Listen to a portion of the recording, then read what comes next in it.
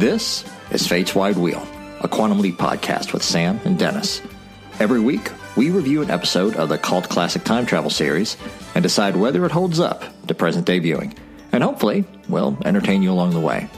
Be sure to check us out on our website, fwwquantumleappod.com, and also on Facebook, Twitter, and Instagram under Fate's Wide Wheel. And be sure to subscribe to us on Apple Podcasts, Stitcher, or wherever you get your podcasts. All right. Hello, everybody. Hello. Welcome to Fate's Wide Wheel. We are back this week to discuss Promised Land. Before we dive too far into that, just wanted to let everyone know, for those of you that might not have been following along on social media, we did participate in Blackout Tuesday last week, so we've not really been posting a lot of social. We've not been talking a whole lot about stuff, but we did, of course, record our episode covering the final episode of Trilogy, which has been dropped at the same time as this episode, Promised Land. We are going to give you two, after almost a month of not giving you an episode, we're going to give you 2 episodes in 1 week. Is this the first episode we're recording since Eleanor was born? Our second? Have we recorded one since? We did. We recorded Trilogy. Yep. Okay. And you talked about that during Trilogy. But I mean, I'm always game to hear you talk more about your newborn daughter. So feel free. There's not much to add. We're actually getting relatively decent sleep, and relatively decent it's very relative when you're talking about a newborn, but we're getting good 2-3 hour chunks of sleep during the night, and especially compared to how difficult it was with our first, with Harrison, this is a dream. Yeah. So there's not much to report on that front. And like with a newborn, the first couple of weeks, they almost sleep all day long. Right. Now Betsy is with her more because of breastfeeding and everything, but everything is going really well right now. So it's just I honestly can't remember when we recorded the last episode. Well, and when we recorded Trilogy, because we actually only recorded it a week ago, which it feels like so much longer because so many things have happened. Oh my God, you are right. Right? But Jesus Christ. When we recorded Trilogy, and we spoke very briefly about everything that had been happening in the wake of George Floyd's murder, and Breonna Taylor's murder, and Ahmaud Arbery's murder, there was a lot going on in terms of, I think, strife and conflict. And I think that if anything we can say over the past week, what we have seen is much more positive and much more affirming. The sheer number of protesters and the makeup of those protesters around the globe has been pretty incredible. And so whereas last week I felt this cloud hanging over me, I'm starting to see some rays of sunshine poke through, and it's been really kind of life affirming. And I think that it, for both of us, it's been difficult to participate externally in all of the protests that are happening here in Chicago. And I don't want to speak for you, but I know for me, I've felt a strong pull to be out there.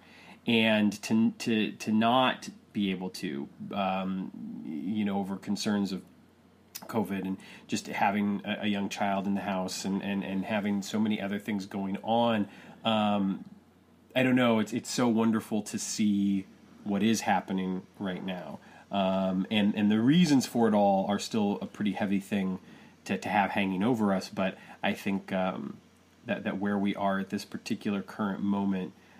If you focus on the good stuff, there's some really great stuff. If you focus too much on the other stuff, but it's a different tone, I feel like, anyway, for me personally this week. Absolutely. But I think it's also important to remember, and I've seen this expressed a lot on social media in a lot of different ways, even if there are people like you and me who can't go out and physically protest, there are ways that we can contribute in other ways. With our wallets, our words on social media, having difficult what I call micro activism conversations with your own family. Yeah. With assuming your own white families, Right. I think that's been a huge key for me too, Dennis, is having those conversations with white friends, basically.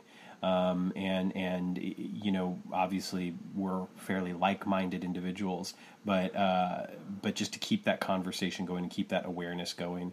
And also, the other big thing is just make sure you keep educating yourself. Sure. Yeah.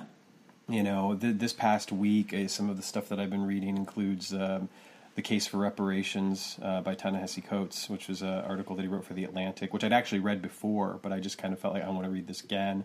An article called Slavery, Race, and Ideology in the United States of America by Barbara Fields, who's a very famous historian. She actually took part in the Civil War documentary by Ken Burns. And then Stamped from the Beginning by Ibram X. Kendi, which is just a fantastic book that I'm working my way through right now. He also wrote another book called How to Be Anti-Racist, which is a book that I know a lot of people have been promoting right now, but Stamped from the Beginning came prior to that, so I figured I wanted to start there. But yeah, I think even having this platform with a podcast, it's important to kind of touch on it, And, absolutely. Yeah. We do not exist in a vacuum. And exactly. You know us. We've kind of dialed it back talking about this kind of stuff on episodes, but yeah, it's worth mentioning. And I'm reading a lot of articles and people I'm following on Twitter. But yeah, I need to actually pick up a book and read. Right. I know, right? It's felt hard to do for some reason these past couple of months. I know that there are some people out there probably just reading and reading. But for me, for whatever reason, these past couple of months, I've had great difficulty picking up a book. I don't know why. Sure. Yeah. It's, I don't know, weird times. Would you have believed it if a month ago somebody had told you that coronavirus is not going to be the story of 2020? Yeah.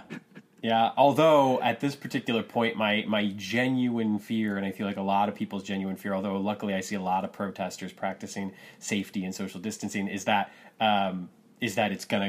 it will be coming back. We're going to get coronavirus part 2. It's going to come back. I saw coronavirus is not the story of 2020; it's the setting. Right. Yeah. Right. Speaking of settings, should we dive into more lighthearted fare? Let's do it. This week we are here to talk about Promised Land, which is directed by Scott Bakula. This is his third and final directorial effort on Quantum Leap, and his third and final directorial effort. Period. I was going to ask. Yeah. Yeah. I was kind of surprised. You'd think after 140 episodes of NCIS New Orleans, he would have gotten behind the camera at some point, but maybe it's something he's just not as interested in. I don't know. I know he ended up directing 3 episodes because he went to Don Belisario, and I can't remember. I think this may have been in the Quantum Leap book that they put out like way back in the 90s of him going to Belisario and saying, "Hey, I don't want this to be a thing. I don't want it to be like something like we negotiate in a contract. It's not a ultimatum, but I just want to direct." Yeah. And the 3 episodes that he ended up directing ended up becoming more just like where they fell, like in the schedule, and as far as like what he had to do as far as like prepping for different upcoming episodes. Anyway, so maybe it was just a thing. He was a relatively young actor at the time, at this point in his career, and it was just something he wanted to get out of his system. And it's like, okay, I did that. I can say I did that thing, and just not interested in doing it anymore. I do wonder if, and I anticipate that had the show gone on, that he probably would have directed more. I have a feeling, even if it would have just been 1 episode per season, I could have seen him directing again. I think that, Permanent Wave being his first directorial effort is a very good episode of Quantum Leap. Roberto, I really, really, really like a lot of that episode. You can go back and listen to our podcast on that particular episode. I'm not a huge fan of the ending. But this episode I think is wonderful, and I think that he does, a great job keeping it together. It was written by Gillian Horvath and Tommy Thompson. Now, it is worth noting that based on what I have read, both in Beyond the Mirror Image and elsewhere, it seems to me that the episode was actually written by Gillian Horvath. Like, she wrote the episode, but that Tommy Thompson made enough suggestions and maybe, a couple of line changes here or there to get credit on it as well. But that for the most part, it is her episode. But he suggested the setting and adding in Sam's father, which are obviously crucial elements to the episode. She had apparently attempted to write a Vietnam episode in season 2 that did not get made. Her other credits include a lot of very bad television, to be completely honest with you. She and also one very, very bad movie. Apparently she got the writing credit on Highlander Endgame, which is by far actually not the worst piece of Highlander, but probably the second or third worst piece of Highlander. She was a producer and writer on the new Beauty and the Beast show, Flash Gordon, which didn't last past a season, Dante's Cove. So yeah, I'm not going to pull any punches on this one. She's been involved with a lot of really bad shit. She did also, however, write 6 episodes of Forever Knight, which, as far as like cult TV shows go, I'm a fan of Forever Knight. I think it's a very good show. She wrote an episode of Xena Warrior Princess as well. Now, Tommy Thompson, of course, we know very well. This is his penultimate episode that he gets credit for. He also goes on to do Blood Moon. Other episodes include Leaping In Without a Net, most recently Nowhere to Run and Deliver Us from Evil. Our air date is December the 15th, 1992. Our leap date is December 22nd, 1971. Sam has leapt into William Willie Walters Jr., and we are in Elk Ridge, Indiana. Elk Ridge, Dennis? Indiana. TV guide description? Yeah. TV guide description. Sam returns to his hometown in the form of a young farmer who's joined his brothers in a bank holdup to recoup what had been bilked from them. Awkward. That didn't roll off the way a lot of TV guide descriptions do, but right? Yeah, there it is. In other countries, it was called, in Germany, it was called Crooked Business. In France, it was called Fraudulent Action. And in Italy, it was, I'm not even going to try to pronounce it. Okay, I will. I'll give it a shot. Terra Promosa, which translated literally means Promised Land. Exactly. Italy. Usually you come through with like the borderline racist, problematic something. And this one, you just flat out called it. You just flat out called it what it's called. Yeah. But as I joked in last episode, Sam leaps in, and him and his friends, they're already social distancing. So nice. They got their face coverings on, the nice little handkerchiefs that we've so gotten used to in real life these days. Yeah. But yeah, no, him and a couple other people who we don't know his brothers are his brothers yet. They are clearly holding up a bank. Yeah. One thing I want to go back to in the interest of just being exhaustive and authoritative in our coverage of Quantum Leap is that the TV guide description uses the word bilked. And I just got to thinking, bilked, that's a word that you hear, but where did bilk come from? For those that don't know, bilk actually originated as a cribbage term in the mid-17th century. It was a way of spoiling your opponent's score. It was looked down upon, and to this day, it carries a negative connotation. You wouldn't want to bilk someone out of their property. So, the more you know. That is some heavy deep diving right there. We got to put that... Wow. We got to put that out there on the social media. Right. Right from the get-go, and like you mentioned last week, we already get a little bit more of like the hometown Sam being home feel, how it's going to tie into his real life by the other character saying in this very first scene. I can't remember exactly what he says, but he says, "Don't go soft on me now, little brother." Yeah. Whatever. The important thing is little brother. Right. Yeah. It's a great callback to The Leap Home Part 1. And I think as the episode goes on, the reflections that we see of Sam's own upbringing in the Walters family's life, it forms a very strong connection for Sam, not only to Willie Walters, who he's leapt into, but the Walters family in general. And we see some really great parallels that create, in my opinion, a strong emotional core for the episode. Absolutely. Yeah. This episode came in a lot more emotional than what I remember.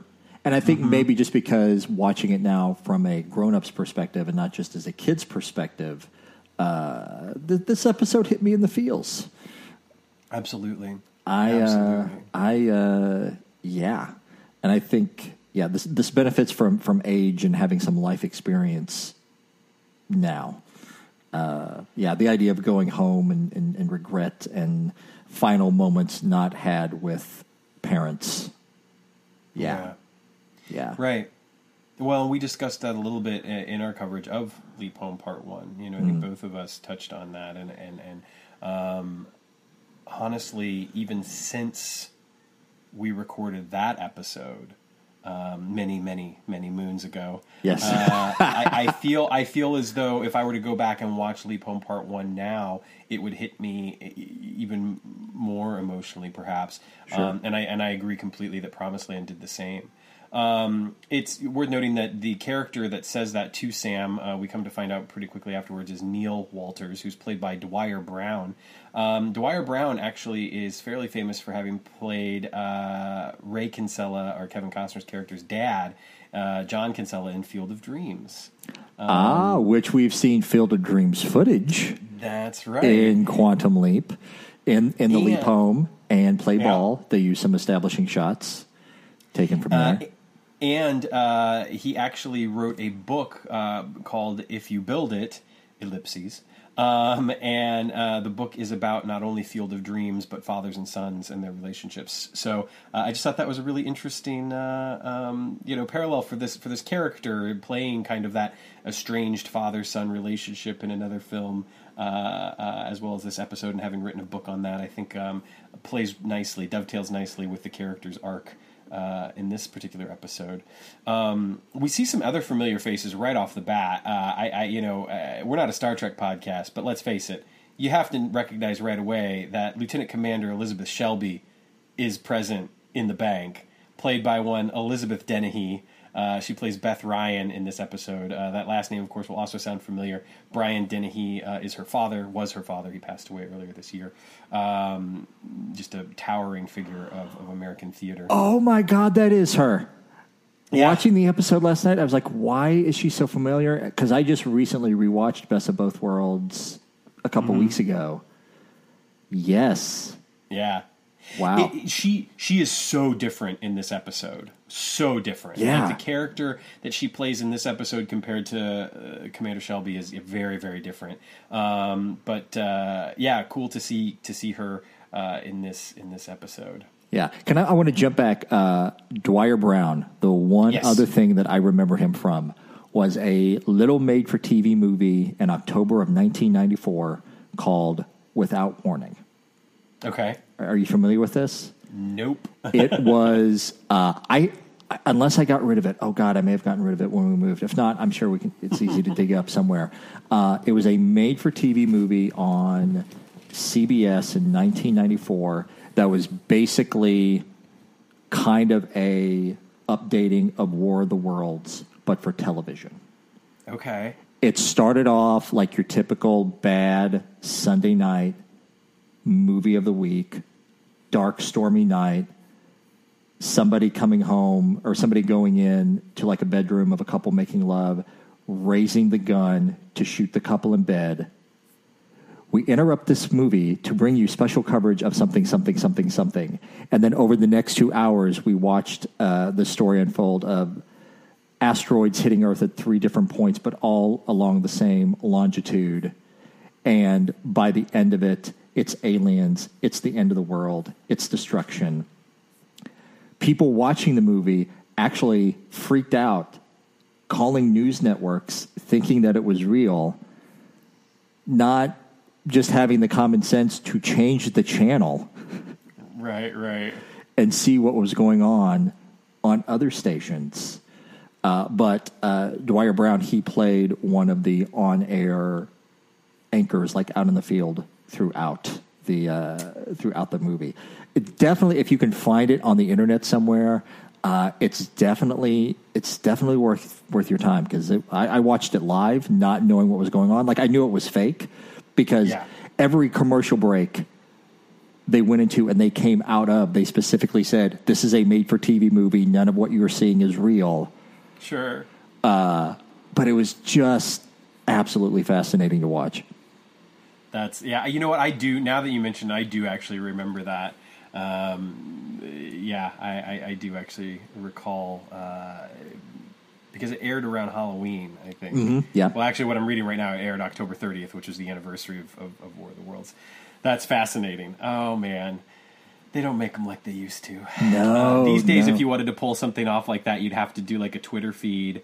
Yes. And you know, but even then, you know, with fact checking and Googling, I don't know that you could get something to really. Although we do have hoaxes and retweet. I mean, God, it happens every day if you think about it now. People retweeting shit that's not true. Oh, God, you know, yeah. And anyway. I mean, God, in a world of COVID-19 and all the uprising that's happening right now around Black Lives Matter and murder hornets and everything, like, what are you going to do that's going to top reality right now? No shit. So, you know. Anyway, so we have Dwyer Brown, we have Elizabeth Dennehy as Beth Ryan. Man, I cannot believe I did not remember her. Yeah, she's got a very Bridget Fonda look in this episode. She did, yes. Yes. So we find out very early on. There is, I don't want to neglect him. There is also the third brother, John Walters, who is played by Chris Stacy. Chris Stacy has a shorter resume on IMDb, but still some stuff, including an episode of Justified, actually, which anyone who listens to this podcast knows. I think that's one of my favorite shows of all time. So we also have Carrie Young, character played by Kelly Overbay, who we also learn is having an affair with Gus Vernon later on in the episode. We've also got our lovely little old couple, Stan and Lila Pierce, played by Charles and Marion Dugan. You mentioned to me, Dennis, off mic, that you recognize them immediately. Yes, from something else. They're one of the old couples that they cut to throughout When Harry Met Sally. Yeah, and it's interesting that they're a real life older couple. Like, from what I've read of When Harry Met Sally, if you've never seen the movie, throughout the movie, they cut to these like little interviews of couples, like talking about like the first time they met or how they ended up coming to be married. And they're all old couples, all these very sweet stories. And originally, Rob Reiner, he interviewed actual couples. And his idea was to not have actors, but have actual couples on screen telling their stories. And what he come to find out is that most of them, it just didn't work, because these weren't people who were prepared to be on camera. So basically, like, I think he like took those stories, modified those stories, and then he had actual actors come in and do those parts. So I wonder if this is one of those cases where it was a nice mix of, hey, real people, real story, but also actors. I don't know. I don't know either, because that is their first credit on IMDb. So it does almost make you wonder, were they one of the real life couples that worked out, and then, you know, they parlayed this into an acting career of their own afterwards. Because that's another thing that's interesting about the pair of them, is that they came to acting later in life. You know, they were in their late 60s, early 70s by the time they started working. So I thought that was really cool. That's so beautiful, because at that point in your life, you don't care. You don't give a shit. Right. You're like, oh, yeah, be on camera, whatever, eat at the craft services table, get on there, say a few lines. It doesn't mean anything. It's not my career. It's not my life. It's not what I hang my hat on for my self-worth. Sure, I'll do that. Right. Yeah, you certainly would not have the same hang-ups that you do when you're in your 20s and 30s. We so we learned very early on. Al pops in pretty soon after we come back from the opening credits and gives us kind of the lowdown about the three brothers being in the bank and dying in a shootout, and Sam's there to save them. And when it comes time to tell him where Sam is, there's a little bit of hesitation. But Al actually comes right out and says it. He says, "You're home." He doesn't say you're in Elk Ridge, Indiana. He says, "You're home." Which is interesting because contrasting that with Leap Home Part 1, when Sam says he's home, Al says, no, home is Project Quantum Leap in the future. And so it is interesting that even Al at this point in the series is sort of willing to say you're home. And then of course they have to go have a bathroom break for further dialogue and discussion. The little bank robber's room. As Al calls it. Can I say the first thing that jumped out to me about Al in this episode is his outfit in this episode is, oh man, it is rough. It is not good. And then looking in Matt's book, I remembered maybe that's because Jean-Pierre Dorliac was not the costume designer on this one particular episode. Probably because he was off doing a movie. Heart and Soul, Robert Downey Jr. Yeah, so, man, they just pulled something out of the closet, but, man, somebody phoned it in on this one because Al's outfit was just not, yeah. And it's noticeable, too, because it's the only outfit he wears throughout the episode. Yeah. Not that there aren't other episodes where he only wears, like, one costume, but we're used to seeing Al wear, 2 or 3 outfits over the course of an episode. Yeah. And in this one, he just wears that mustard suit the entire time. It's not, especially there's one shot later in Gus Vernon's house where they're showing Al from the waist down because they're really focused on Sam on the ground. And it's just like, oh man, the way the pants hang and the fact that the shoes are the exact same color as the pants. Oh man, we missed you on this episode, Jean-Pierre. That's what I'm saying. Yeah. We missed you. Yes. Yeah, without a doubt. So we also quickly get Sam remembering quite a bit of what is happening, and when they are, realizing that his dad is still alive, that he's home from college for Christmas break, that he has a chance to see his family, to see his dad again. And of course, Al kind of puts the kibosh on that pretty quickly. But then Sam is almost immediately motivated because he empathizes so much with the Walters family and their current plight, that, as Al puts it, he gets that "I'm going to save the world" look. Yes, yeah. Which is a great moment. Yeah, even before that, there's another moment of when Sam starts like really questioning like what's going on with the bank or whatever. Like Al gets that hint that Sam's going to go rogue off mission. Yeah, and I love those moments in this episode of like when Sam suddenly remembers something about someone from his hometown, or like when he suddenly unexpectedly takes the side of the Walters. Yeah, loved all of those moments. It is worth noting that the Walters family, that the reason why the Walters boys have taken hostages and invaded the bank is that their initial hope was to steal the amount of money that it would take to repay the loan to the bank. To the penny, yes.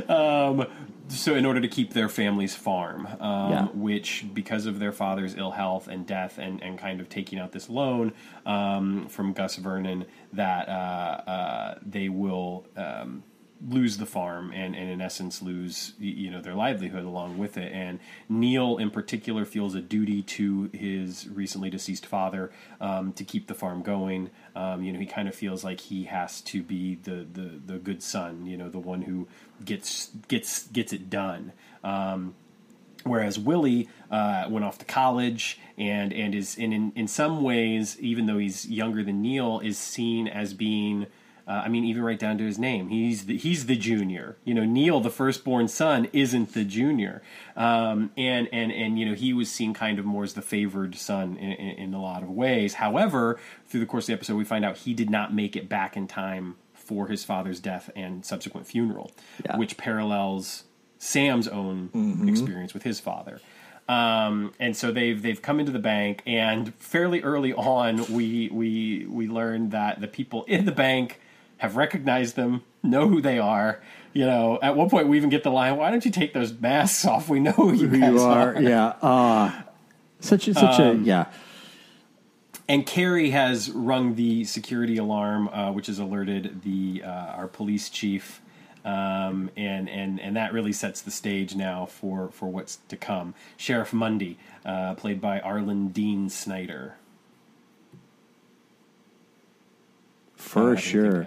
You don't have anything to add to that? So, yeah, I was looking up. I jumped ahead of Gus Vernon here. Let's look up Arlen Dean. I mean, he's just got that father look, you know. He played... I think he's played a lot of sheriffs, a lot of stuff. He has. In fact, he played a sheriff in MacGyver, actually, just a couple of years before this. His last acting credit is 15 years ago. Still alive with us. So there's that. And he stays, for the most part, like the entire episode, like he is across the street in the diner. And he's just got a nice little moments with the town, like with the Walters mother, with Billy. After the initial phone conversation, he turns to Billy and he has Billy go do something. And, that young guy who plays Billy, like he's just got 2 lines. But watching the episode last night, Betsy was like, that is the billiest Billy who ever billied. Yeah. Yeah.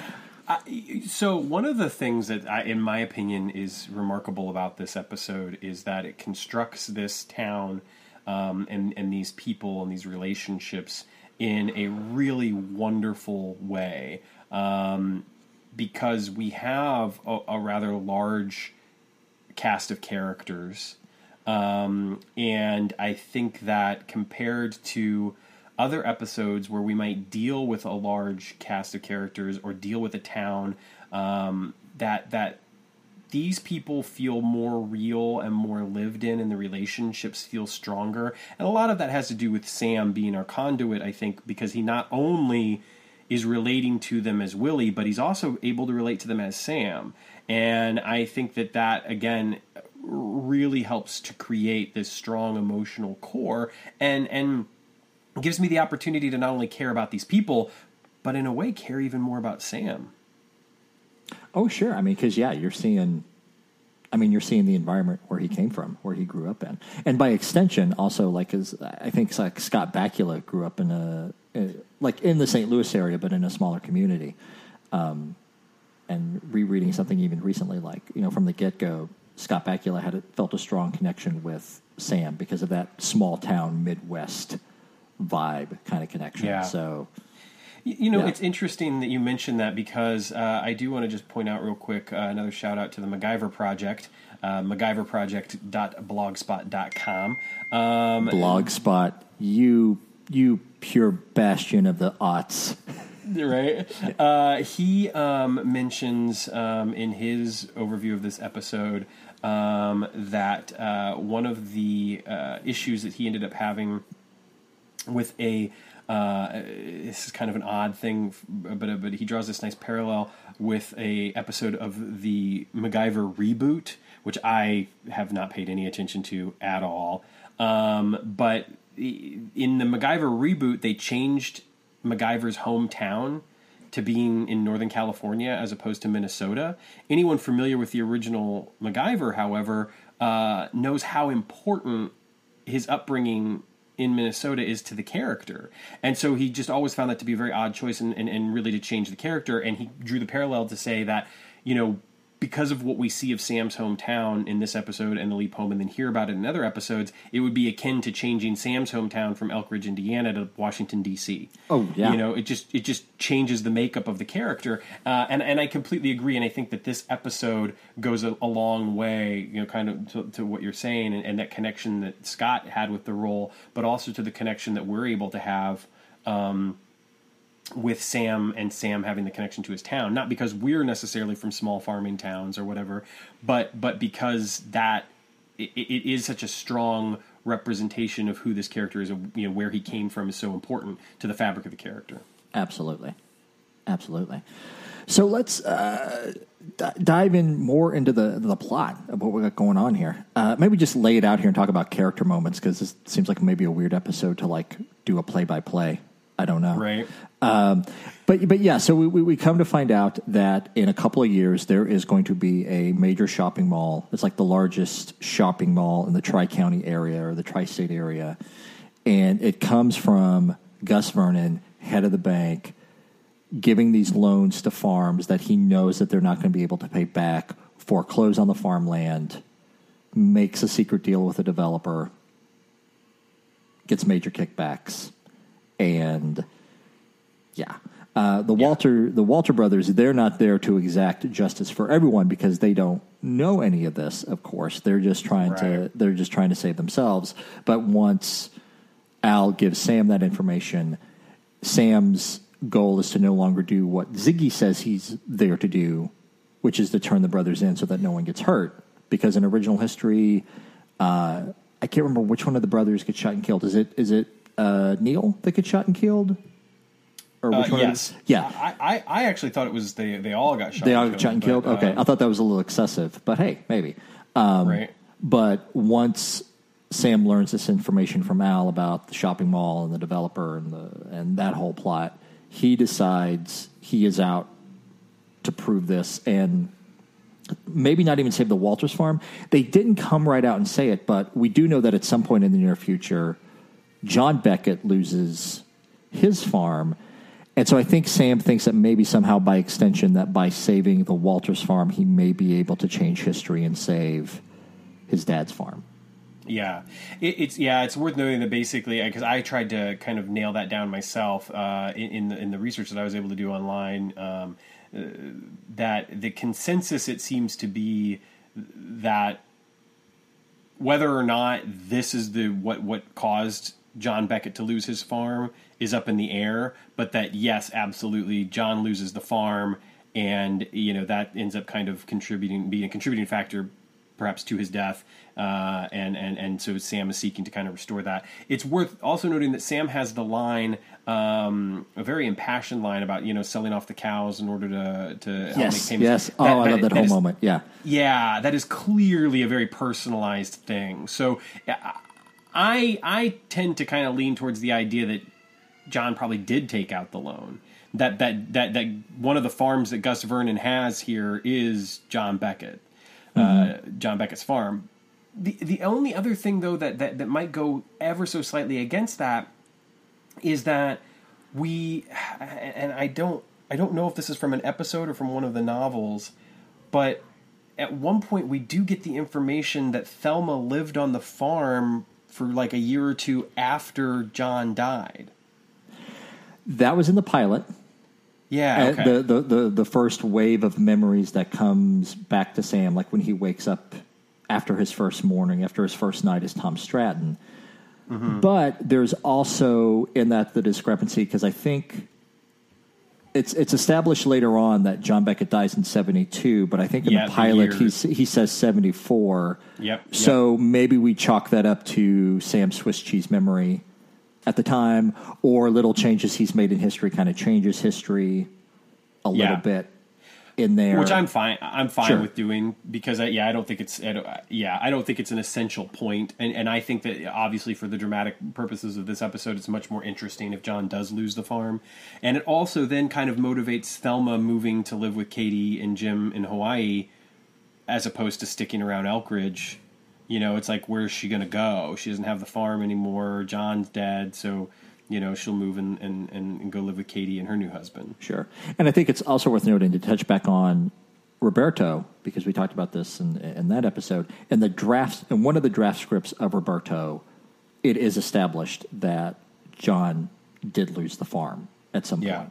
And a conversation that Sam has, I can't remember the character's name, Sam has with another character in Roberto, that ended up getting lost in the final version of what we saw on screen. But we kind of agreed to watch Roberto. It's like, even though that ended up getting deleted, we're going to kind of consider that canon, that at some point.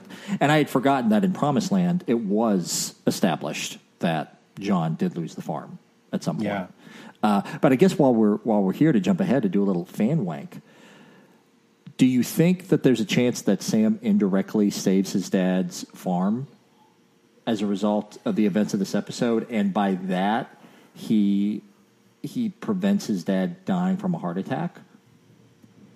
I would think that it's more likely that he saves the farm, but that his dad still dies. In fact, how's this for twisted? Are you ready for this? What if Sam Swiss Cheese memory in the pilot is both right and wrong? Yes. If his dad actually, if the farm does get saved and his dad maybe does live a couple years longer, because he's got something to live for, if you will, but he still dies, and then Thelma stays on the farm for a year or so and then moves off to Hawaii. And and that comes around, we're jumping all around here, that kind of ties into the theme of the episode, because at the end of the episode we find out that Neil's life is saved at the end of this episode, but unfortunately he dies a senseless death 6 years later, being shot in an alley in a robbery in New Orleans. Yeah. And Sam has just enough time to process that a little bit before he sees his dad at the end of the episode, and then he runs off to go see his dad. So that kind of ties in the whole theme of because Quantum Leap is very guilty of when we save their lives, they live forever. Right. Probably the worst transgression to this is when he saved Jesse Tyler's life in Color of Truth, way back in the first season, that they have to go so far as to say that Jesse is still alive in Al's time and being over 100 years old. Yeah. No, I'm with you on that one, and it's weird because we'll talk more about it when we get to the end of the episode. But I do wonder a couple of things about Neil, and what happens post Promised Land. But yeah, we get some other really interesting stuff about this particular side of Sam that we don't always get to touch on. His, not only does he have this sense of duty to his father, obviously, and the farm, but his sense of duty to just his home and seeing these people. And we get the sense that he does know these people if he doesn't necessarily even remember them. And we see so many sides of Sam through the course of the series: the doctor, the scientist, the investigator, the hero, etc., the teacher, even. We see all of these roles that he can take on, rightfully so, because of his many doctorates. But the side that we do rarely touch on throughout the course of this is the farmer.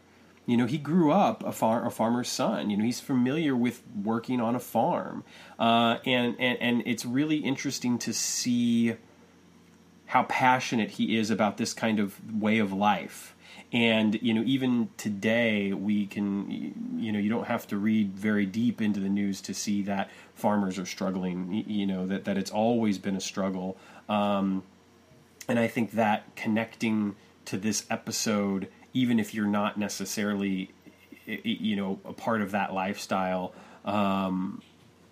isn't too difficult. Absolutely. And the parallel between that we've already mentioned between Sam's loss of his own father and his father's loss of the farm with the Walters boys is clearly a motivating factor, and I just think it's a well done connection, and it never feels too ham-fisted. It just feels right. It feels like this is it because it's the plight that so many American farmers had found themselves in. It does not feel too far of a leap, no pun intended, for Sam to find himself back in his hometown and having to kind of see a similar situation that his father experienced through another set of eyes. And I really, like I said, I really like that. It's also not the only parallel, because we also learned that Neil was in the military and was able to get out because of what was happening with the farm and his father, which we obviously know that Sam's older brother Tom was in the Navy, and so again, those parallels just kind of keep driving. It's not the only thing that has to do with Tom in this episode, though, Dennis. We get another really neat tidbit. I had forgotten this. I forgot that they established that Tom does come home from Vietnam, because after Leap Home Part 2, it's never confirmed that he actually lives through the war. But yeah, we get a nice little touch from the Pierces that one of their boys just came back from Vietnam. It's such a good moment. Yeah, it is so sweet. Yeah. I would have loved it. They were like, and the other boy, he's book smart, but I don't know about him. Right. I don't know. Yeah. Yeah. And like I said, just a lot of great little moments with the Pierces, and then we got the other woman shortly thereafter, like pointing out, what's her name? I took one of the funniest moments. Not only in this episode, but I got to be honest with you, for my money, this is potentially one of the funniest moments in Quantum Leap. I really mean that. The patch over the eye, Peter Pan. Yep. It's so delightfully awkward. Yeah. Yeah. Because the best part is that you get the setup of, well, she had braces and, she had the patch over her eye. You don't remember. And then all of a sudden Sam has the memory. It's like, the patch. Oh, yeah. Captain Hook. Oh. And then it's even better because the sister goes, well, she got the braces off. Still wears the patch. I laughed out loud. I thought that was fantastic. I will agree that this is one of the better moments of comedy in the show, because sometimes the comedy feels a little bit forced, but this is just like very nice, very subtle. Put them in a small town, put them in a rural setting. That kind of comedy just comes right out. Yeah, and it also goes to, I think, furthering that deep connection to this town and to these people that not only Sam has, but the viewer starts to have as well. I think that seeing him connect with them is wonderful, because I think it works on three levels. It sees the townsfolk, these hostages basically connecting with the Walters boys, who they know aren't horrible people, but at the same time they're the ones coming into the bank waving guns in their faces. Sure. So it helps those townsfolk connect with them. It helps Sam connect with the townsfolk, which is really nice. And then again, like I said, I think it helps us as the audience connect, deepen our connection with Sam and connect with these characters. It has just a nice impact.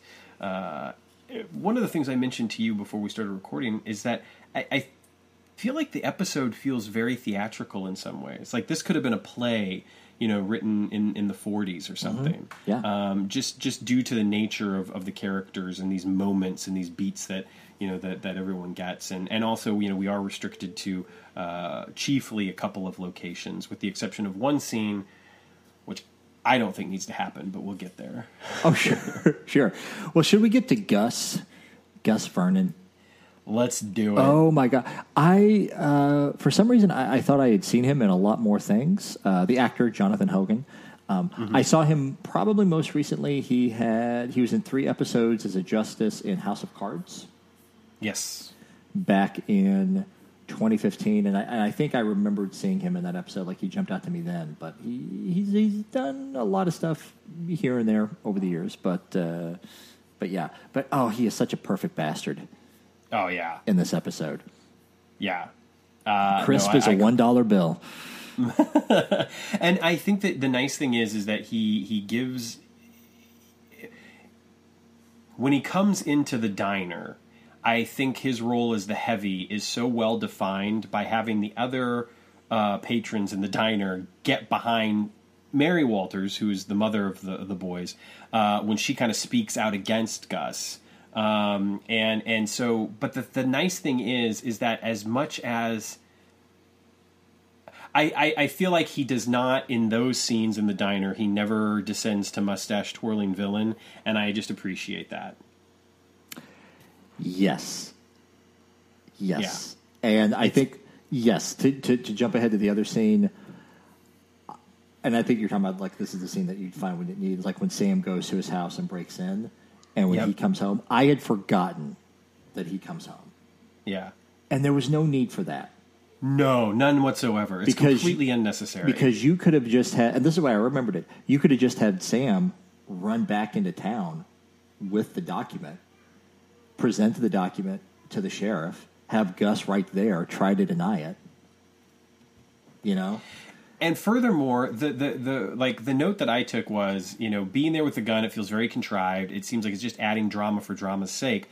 The thing that I had forgotten is that when they do get back, we find out that while Sam's been gone, that there's already been this huge moment that would have added and raised the stakes so much to Sam getting back. Because imagine for a second if we see the shootout in the bank and we see John get shot, the youngest Walter's boy. And now Al pops in and tells Sam, as Sam is getting these documents and reading through these documents to make sure he's got the right thing, Sam, you've got to get back there right now. John just got shot. He's bleeding out on the floor. And now all of a sudden Sam has this motivation to, haul ass back there without ever having to have Gus burst in on him with a gun. It's completely unnecessary. Yeah. It doesn't add anything. Yeah. And it's adding drama for TV episode, primetime, cliche. Yeah.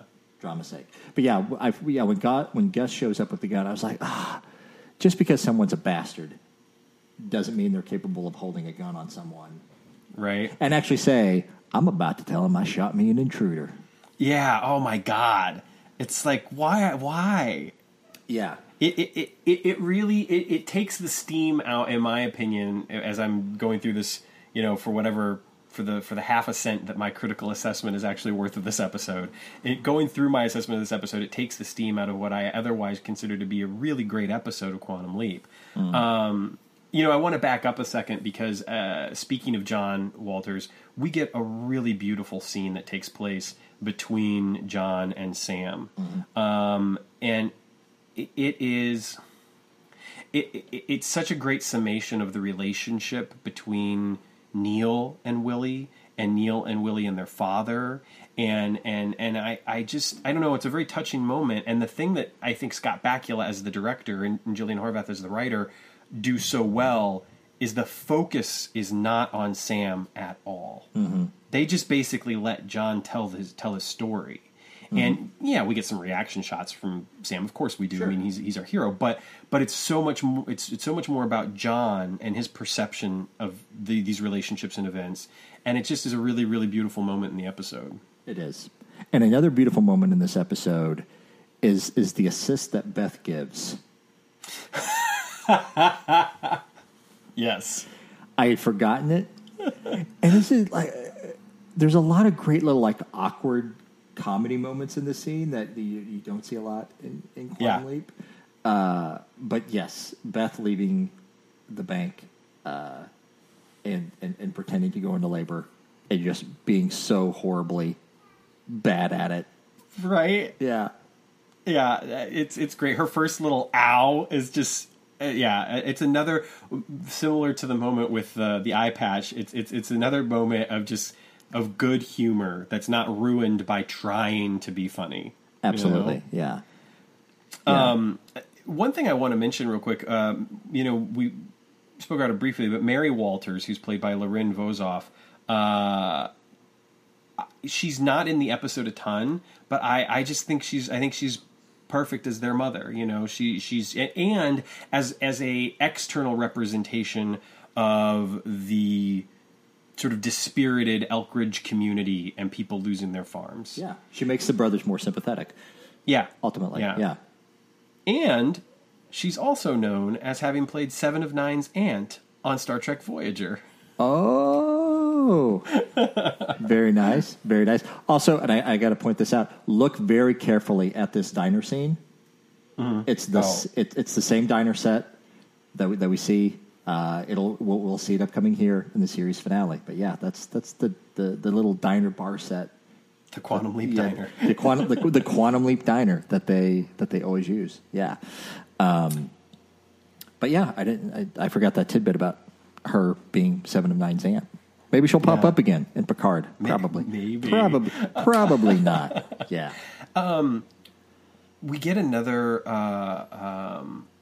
really nice moment of tension, which is, I think another reason why we don't need that gun-toting villain scene, but between Neil and Willie that we kind of skipped over, where Neil is just kind of egging Willie on for, having not been there where Sam is trying to kind of say, hey, that we've got to do this, we need to do this. And Neil is I think, taking umbrage to that, being the oldest brother, wanting to be the one to kind of save the day, and feel his ego and his pride are hurt by the fact that Willie seems to be more the paragon of the family. So he presses on that nerve for Willie not being present for his father's death and funeral. And Sam flies off the handle and punches him. Yeah. And it's a really, it's kind of a wonderful moment for Sam because we see we see a nerve get pressed for him that we don't often see happen. Yeah. You know, I feel like we saw something similar in Animal Frat when the one college kid is telling Sam that he doesn't know anything and he doesn't care about Vietnam or any of that sort of stuff, and Sam loses it and he's I had a brother die over there. Yeah. And it's it's just a great character moment for Sam that has little to do with his mission or anything like that. It's just it's a nice moment. Yeah. Nice little moment. Like, that's probably like the one scene that I had remembered from this episode previously, is that how personal it is, and how like that monologue that Neil has, how it really digs into, like, he's talking about Willie's history, but it's so very clear that he is telling Sam's story. Yeah. In that monologue, and like watching his words and the look on Sam's face as it's happening. Right. Yeah. Yeah. There's a lot to love about this episode. I feel like it works on a couple of different levels. And, I would certainly say that if you were to divorce Sam's own personal involvement and stakes with the situation, that the episode would certainly lose quite a bit. Oh, sure. But I think that that's a reason to commend the episode. That's not a negative thing about the episode at all. It's that the episode makes such wise use of Sam's own personal stakes that the episode is elevated far beyond what would otherwise be just kind of a, Sam leaps into a hostage taker. What's he going to do? Yeah. I mean, how many episodes have we talked about where Sam doesn't feel that personal connection? And it's just like Sam is in very like workaday journeyman mode of get this job done, get on to the next leap. Yep. I feel like that's the bulk of season 4. I know, right? Yeah. So it's good to have those personal connections. Yeah. In the episode. And I feel as though if Quantum Leap were to get a reboot, which I'm not arguing for, or a sequel series or whatever, I feel that we would get more episodes of this nature, dealing with the Sam character and his personal involvement, than we would with those workmen, punching in time clock. This is how I guess I've always felt like if they do a reboot of some sort, like, you'll have the leaps, but you may have like some flashback scenes where you show like Sam younger. You know what I mean? Almost a little bit like Lost, maybe, in that regard, of like you kind of see the flashback scenes and you see where he's coming from. Yeah. Which I don't know if I'm necessarily in favor of, but also like that's the flavor of TV right now. Right. You can't not have those kind of moments anymore. Right. So, yeah. I think with a reboot, I'm there for it. If it ever happens, I'll watch it. If I hate it, I'll hate watch the hell out of it. Yeah. But I'll still watch it. I'll watch every single minute of every single episode and geek out on it. But right. Yeah. Bring it on, Peacock. Bring it on. Well, yeah, right. Man. They'll make Sam like 22 years old, but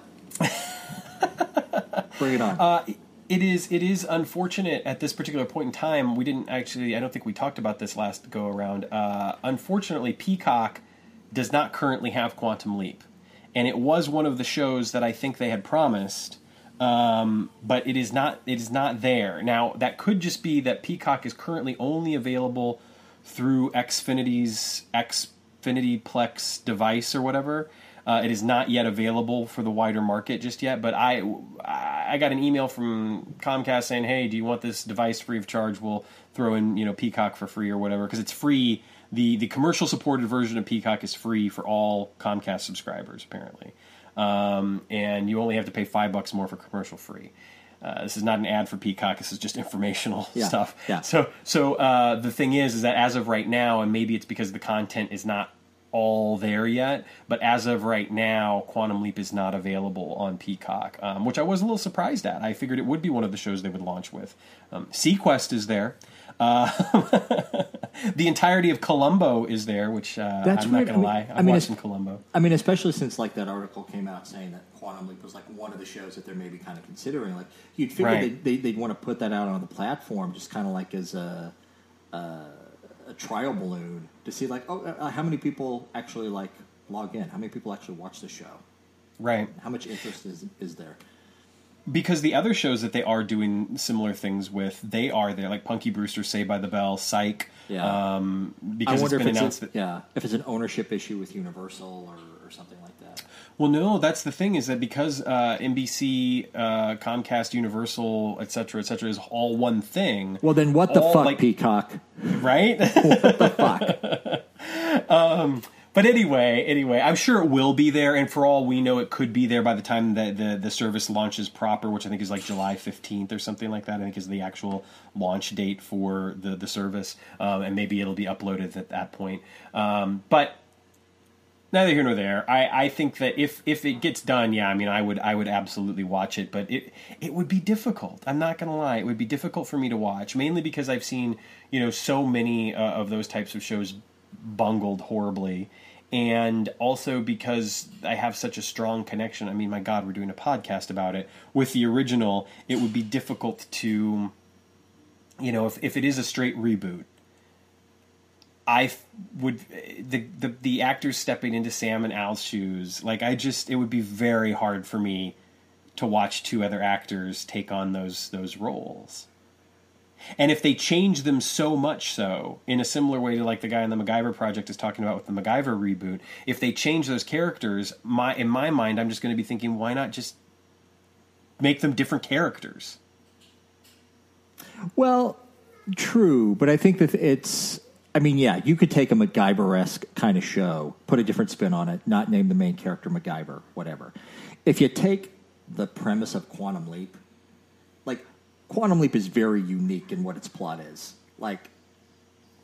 If you take the similar plot, you put it on any other characters, whatever, people are going to go, "Oh, that's Quantum Leap."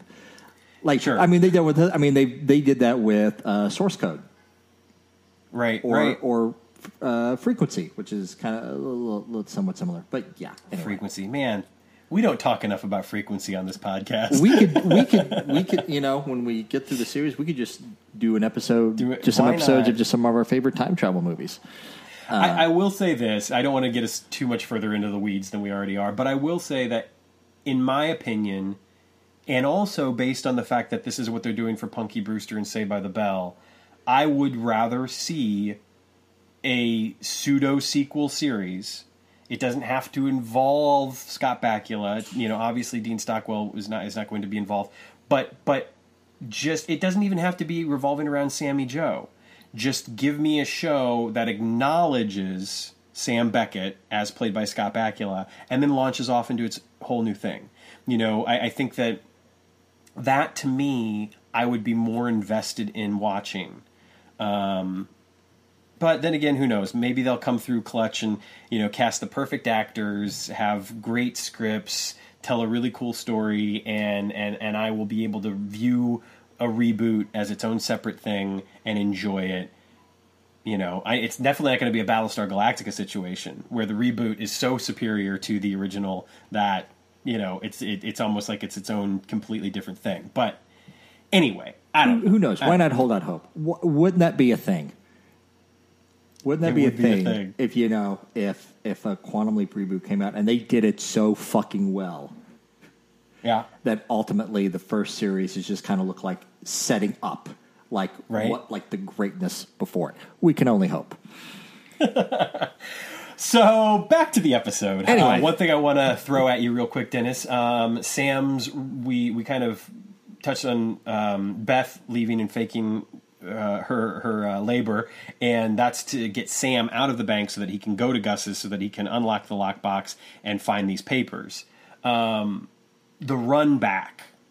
I think that as much as I don't like the scene in Vernon's house, the scene with Sam running to Gus's farm, or house rather, is quite wonderful. What do you think of it? I enjoy it, and I think it's just for a moment, like when he realizes he's just like 10 miles from his family's farm, and I do know that in real life, Scott Bakula is a marathon runner, so 10 miles is nothing. Nothing, and I love Al's line. It's like, hey, if you want to keep going, no one can blame you. Yeah, me too. That it says so much about Al and so much about Sam, and also their relationship, I think, because to me it's Al's way of saying, you do deserve this. Mm-hmm. I recognize that you deserve this. I know what's there for you. I also know who you are, and I know the answer you're going to give me. Yeah. And at least that's what I get out of it. Yeah. And so, of course, Sam's response is, what about Neil and John? And it's just like, God damn, Sam. Like, yeah. You're awesome. Yeah. As always. So, yeah. Right? So, yeah, we get the gun. Yeah, we get the mustache twirling gun scene. There are some good moments of comedy, within of like Sam, breaking into the house and stumbling through the window. And, right. And the almost high five after Sam shoots the safe open, which to me I was kind of like, whatever. Right. Yeah. Sure. Excuse me. And the high five. We do, again, speaking of moments of comedy, there is also the moment where the sheriff looks in the car for a brief moment and like basically is like, you didn't kill him, did you? Yeah, like, yeah. Is he? No, he's just arrested. Yeah. And so we get back, and of course we come back. John has been shot because the husband of one of the people held hostage in the bank. He is not happy with the sheriff's very laid back, let's wait and see what happens demeanor. He breaks in with a gun, and he ends up shooting John. It looks pretty bad, but of course Sam is able to get in and get him out and get him to the care that he needs. Yeah. Which also leads to a moment of him saving John and also revealing to Neil that he's found the papers, and Neil kind of getting hit again with little brother comes in and saves the day once again. But the really nice thing is that Sam has a wonderful moment where he kind of saves Neil as well. Mm-hmm. Because Neil clearly is upset by that. But, then he reveals kind of his feelings about the farm and about their father. And he even has that line, I love that man, that old man so much. Mm-hmm. And it's I wish I would have told him, and Sam saying you just did. And it's just a really nice moment where I feel like Neil gets to have that release. And he also, I think, gets absolved a little bit for his pride and for that kind of driving the tension and the bitterness between Neil and Willie. And I really, I don't know, I appreciated that moment for Neil, and I thought that Dwyer Brown was excellent because it's not, when you contrast it to the scene with John and Chris Stacy, who plays John, it doesn't have that much screen time. It is a smaller moment, but it packs in just as much, and just refocuses the episode on the relationship between these brothers and what's at stake for them and why they're doing this. One thing that I will say that was slightly like I kind of like scratched my head at is that when they leave the bank, Mary Walters is in the car with John, who's like slumped over in the back seat, and the police car is taking off, and all I can think is like, well, he must not have been hurt that bad. I know, they put right? him in the back of a cop car, I mean, like, didn't they have enough money in the budget for an ambulance? I don't know. One thing I'm glad is I had misremembered what was going to happen in this episode, and I'm glad it didn't happen. I was expecting that when Sam came back with the paper for the developer, I remembered like the sheriff going, all right, we'll look into that. Yeah. And then put Sam under arrest. Right. No, I'm glad they did that. It's nice because we get a good sense of closure, and it might be a little unrealistic, but I'll let him fudge this one. But we do get a nice sense of closure for Gus and for the people, and then of course Al adds on to the fact that everybody gets their farms back basically, and that the foreclosures are rescinded, and then we get the information that John's going to be just fine, that Willie's going to be just fine. Neil's going to do 5 years in jail, and then he's going to kind of roam around for a while, and then, Yeah. he gets shot and killed, in a robbery in 1977. And then Sam has this wonderful moment of frustration over that. And, Al even says they can't all be happy endings. Yeah. What I love about it, like it bugged me at first, but then I kind of like it, is that Al doesn't have an eloquent response. Yeah. He can't even simply say they can't all be happy endings, or maybe he does, but he fumbles through they can't all be happy endings. This is what we do. We just go around helping people. I just love that he doesn't have a good answer for it. Yeah. It's interesting to see that Sam's frustrations with this, in my mind, play really nicely into kind of his overall arc. That after doing this for the better part of 5 years, he's frustrated by what he can't do. Mm-hmm. That the fulfillment of what he can do, is starting to maybe lose a little bit of its shine for him. Sure. And then he kind of gives himself a well-earned cookie. Yes.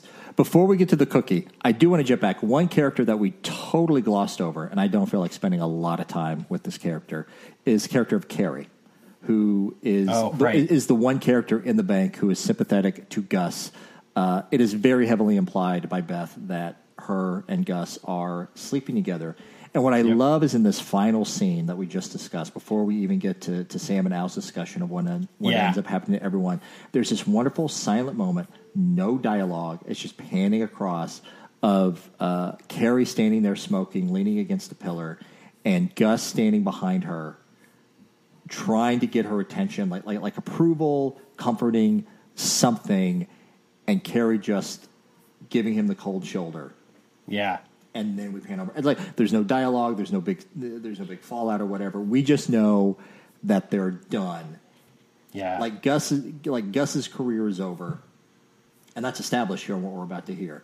Gus's career is over, and him and Carrie are done. Yeah. And then we get everything. And then we get the cookie. Yeah. I will say it's a really nice, like you said, it's a really nice piece of storytelling that's done with little effort, just the camera and it's well done. Kelly Overby, who plays Carrie, also shortly after this would play Dana Jurgens in the Stand miniseries, which Stephen King fans that we are, I felt like I'd throw out there, which is getting a reboot, basically. I guess they're doing a new Stand. Oh, I thought you were going to say it's just getting more interest these days with everything that's going on. Oh, well, there is that. Yeah. So the cookie moment. Tell us about the cookie moment, Dennis. Oh, so he spots across the town square. He spots his dad, and runs up to him. And of course, he forgets that he is who he is. Right. He's Willie and whatever. And we talked about this off mic a little bit before we started recording. This moment has a lot of heart. And it's really kind of undercut by badly how high definition is not flattering to the old age makeup for Sam, or for Scott Bakula as John Beckett. Yeah. Yeah. I would argue, whether right or not, that the old age makeup is done better in Leap Home Part 1 than it is here. It is. I mean, because obviously, like that was like one of the big things on Leap Home, and this was obviously like it was a little cookie at the end of the episode. So I'm guessing they probably spent a little bit less time with Scott Bakula in the makeup chair, especially since he also had directing duties as well. Right. And it shows. Yeah. Yeah. I will say, I would certainly argue, and I mentioned this to you off mic, and solely because of Scott Bakula as Sam. Not as John Beckett, but as Scott as Sam, sells this moment when when he's saying my mom told you to give you something. Oh, I wish you a Merry Christmas, and he gives him the hug. All of that focus on Sam is absolutely perfect. It's exactly what's needed. It's the right choice, and it got me. It got me when I watched the episode. I teared up. I think that I don't know. I'm not going to say it's because I'm not seeing the makeup and I'm not seeing the actor stand-in who is clearly not Scott Bakula. I'm able to see Scott's face. I'm able to see his emotional reaction to it. But I still think the moment works. But I agree with you that it is fairly obvious that the makeup and everything else about the scene might not work as well. See, because the unfortunate thing for me was it wasn't even the makeup; it was the fact that the stand-in so clearly, like hair and jawline, are so clearly not Scott Bakula. Like every time they jumped back and forth between the two, I was totally taken out of the scene. Like I saw all the tricks, I saw the wizard behind the curtain, and I could not get emotionally invested. In this moment at all. Yeah, like I said, for whatever reason, it still got me. I don't know why, but it still got me because I saw the things too. I agree with you. Yeah. I do not deny any of what you said, but yeah, for whatever reason, it's still those bastards, Dennis. Yeah. They still got me. I know, I know. Yeah, and for my money, you can't beat the phone call in the pilot episode. Yeah, the phone. I mean, yeah. So much so, to loop back to Source Code, I know we talked about it before. Have you actually sat down and watched Source Code? Not yet. I need to. To loop back, like, there is a scene in Source Code that directly pays homage to that scene in the pilot. Yeah. So much so that Scott Bakula plays the voice of the dad on the other end of the phone call. You never see him. You just hear his voice on the other end. And I'm just saying, like, yeah, the phone call on the pilot gets you right in the feels. For me, maybe I just shored myself up. I fortified myself so that I wouldn't feel anything. I don't know, but all I saw was the makeup and so then Sam leaps. I could not remember where Sam leaped into. Me either. As he leaped out, I was like, "Oh God, is it? Are we already back to the evil leapers?" I couldn't remember. Right. Yeah. No, arguably. I mean, I'm going to say this now, and then I'm going to watch the episode, and I'm going to feel differently. But I am going to argue that this is probably one of the most forgettable episodes of Quantum Leap, because but yeah, he leaps into a guy at an airport. His family's greeting him, hugs, kisses. You're going to have your favorite dinner tonight, and then just wait till you see what's for dessert. And then he's being called to the desk. He goes over to the desk. He's waiting for a message. He turns around. This woman kisses him, who is not his wife. Or is she? Mm-hmm. And then, as soon as she's done kissing him, turns and says, "Kids, Daddy's here." And all of a sudden you realize, oh, well, how about that? Yeah. I have a feeling I'm going to have similar thoughts as you are. Yeah. Yeah. It will be, it'll be interesting to talk about it. One thing, though, that I will say briefly before we get out of here is that the original leap out of this episode was into the leap back, which I find kind of fascinating. Like, can you imagine watching this episode for the first time and have never seen Quantum Leap before, and the leap out you get is the leap back?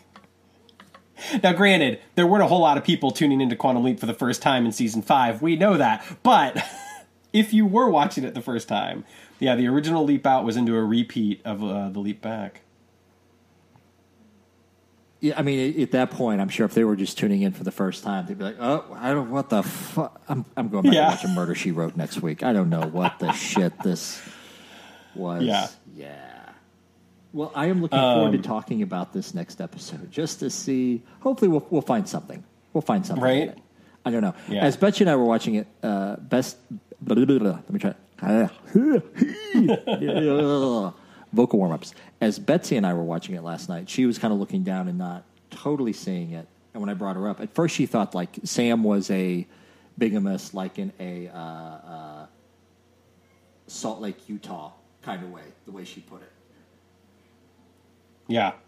Like in a situation of everybody was in on it. But nope. He's a bigamist leading secret lives. Yeah. Sure enough. Yeah. Yeah. Yeah, I feel like tonally it's a very different episode of Quantum Leap too. So it'll be interesting to talk about. I don't remember much about it, to be completely honest with you, which is another reason why I think it's probably pretty forgettable. Yeah. But I do remember that it is a very different tone, especially than what we've gotten this season. Yeah. I feel like season 5 up to this point has been fairly straight, fairly serious. Yeah. I feel like it was one of those things, like if they had thrown it in like early season 2, right? It'd have been like, oh, okay, yeah, yep. I get it. But yeah, it is so tonally different than the rest of the season. Yeah. 2 things that I want to mention. I don't know about you and how your Blu-rays were packaged, but for me, this was a momentous moment. Because my Blu-rays were packaged in such a way that the Season 5 discs, the first 2 discs of Season 5 are actually in the Season 4 disc crate clamshell. You are right, yes. Yeah. So when opening the case today, I realized I am opening the final case. Oh, my gosh. The final season of Quantum Leap now. And the disc... Putting the disc in, we are in the penultimate disc. There's only one more disc after this disc. We are officially. I mean, I think we can safely say we're in the home stretch. We're halfway through season 5. No, see, actually, for me, I've been watching them all online now on Amazon.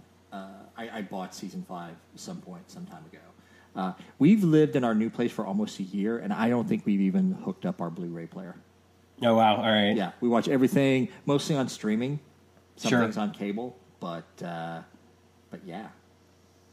I mean, I have moved further and further in that direction as well. There are still some things that I'll throw a disc in, but yeah, for the most part, even I've even found myself buying some things digitally, which before I wouldn't do,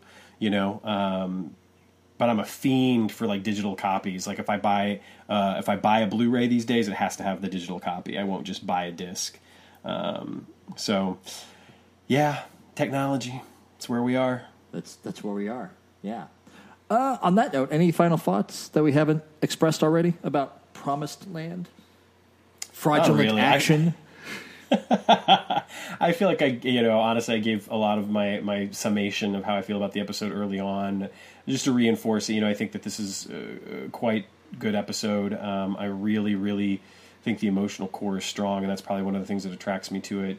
Scott is great in it. I think that the direction, we didn't even talk about the direction that much, but it's worth noting that there are some shots throughout the course of this episode that I think are fantastic, that help to elevate the episode cinematically when you're just looking at the picture above some other episodes that we've seen. It never feels low rent, in spite of the fact that we are obviously reusing some sets. We don't have our great costume designer Jean-Pierre with us on this episode. It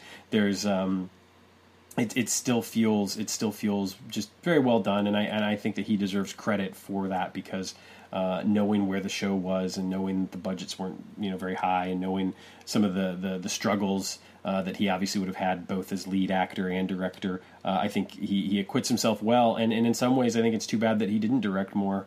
Maybe part of it was just he didn't have the need to. He's such an in-demand actor on television. I mean, the guy's never stopped working. He's not like some TV actors where it's just sort of like, oh, he was the lead on that one show that one time. Scott has consistently been a lead actor on a television program for over 30 years. Yeah, or if not the lead, he's been jumping around, as guest stars in like Murphy Brown or Chuck or whatever. Sure. Right. But those would have been even, rare gaps, even shows that weren't successful, like Mr. and Mrs. Smith, or you know what I mean? Like he still was the lead role, Men of a Certain Age, and of course now, NCIS and Star Trek Enterprise, and he's just consistently had that. So maybe he's just been like, yeah. What I love, I think we talked about before, the episode of It's Always Sunny in Philadelphia where the gang runs into him. Oh.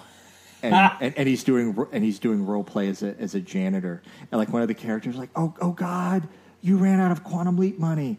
That's why you're a janitor, right? And Scott Bakula just like, I've been working constantly for 30 years.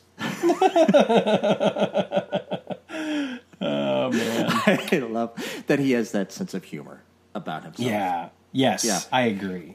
Well, and it, Dwyer Brown was actually interviewed by, over at the MacGyver Project. There's a text-based interview that Nicholas does with Dwyer Brown, and of course, one of the questions is, "What did you think of Scott Bakula?" And as we have heard and read multiple times, very nice. He even says that as actors, they became closer when they learned that they both lived in a similar location. That that through the course of playing these roles and all that sort of stuff. So, you can't say a bad word about Scott. You can't. You can. But then you're going to get a knuckle sandwich. But then you're going to, but not from Scott. Somebody else. Nah, because he's too nice. He's too nice. Yeah. My final thoughts on this episode is. Matt Dale, in his book, he talks about, the unfortunate thing about this episode is that it constantly gets compared to the other Christmas episode, A Little Miracle, and how A Little Miracle is superior, and so it's this one kind of gets lost. I guess it depends on, what mood you're in and what you're looking for. Yeah. I don't know if I think A Little Miracle is a superior episode to this I don't. One. Not right here, right now. I definitely don't. I mean, if you're looking for something fun, more kitschy, if you're really more in the a Christmas Carol kind of mood, sure. Right. But right now in this moment, I kind of think this is the better Christmas episode. Yep. It has little to do with Christmas. It happens to take place at Christmas. Right. But yes, it's also an episode about gifts. Sam is able to give the gift of land back to the people. Yes. Sam gets the gift of seeing his father again. Yes, and it is good. Al gets the gift of that land. Suit. Nah, I don't know. Oh, God, I can't believe we went an entire episode without mentioning Sam's proto-MAGA hat. Oh, God, I did notice that, too. I just wasn't gonna. Yes. What kind of world are we living in where we can't see a dude in a red cap that has literally nothing on it, but just a red cap like that and not immediately just be like, fuck. I got to tell you, I had a red cap left over from the last Chicago Marathon I ran. Mm-hmm. Red cap with white text on it. Yep. And at a certain point, I saw it sitting on the shelf, and I had to throw it out. Yeah. Because of that reason. Jess's dad had a very similar hat, red cap with white lettering on it. And the first time I saw it, I was just like, Steve. Yeah. What?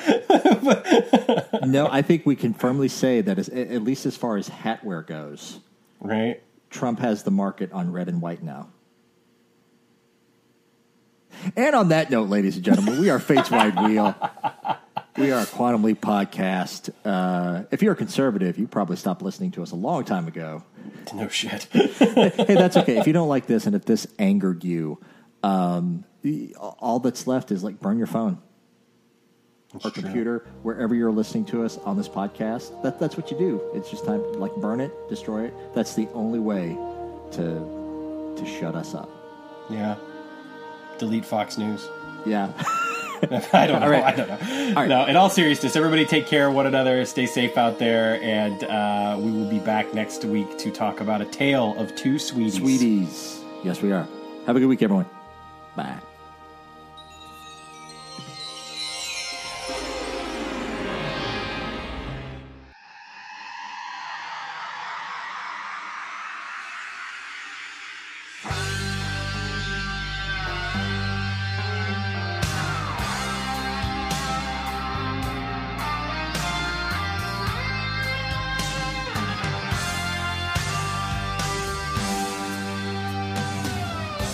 As I travel in space and time, I want to stay, I want to go.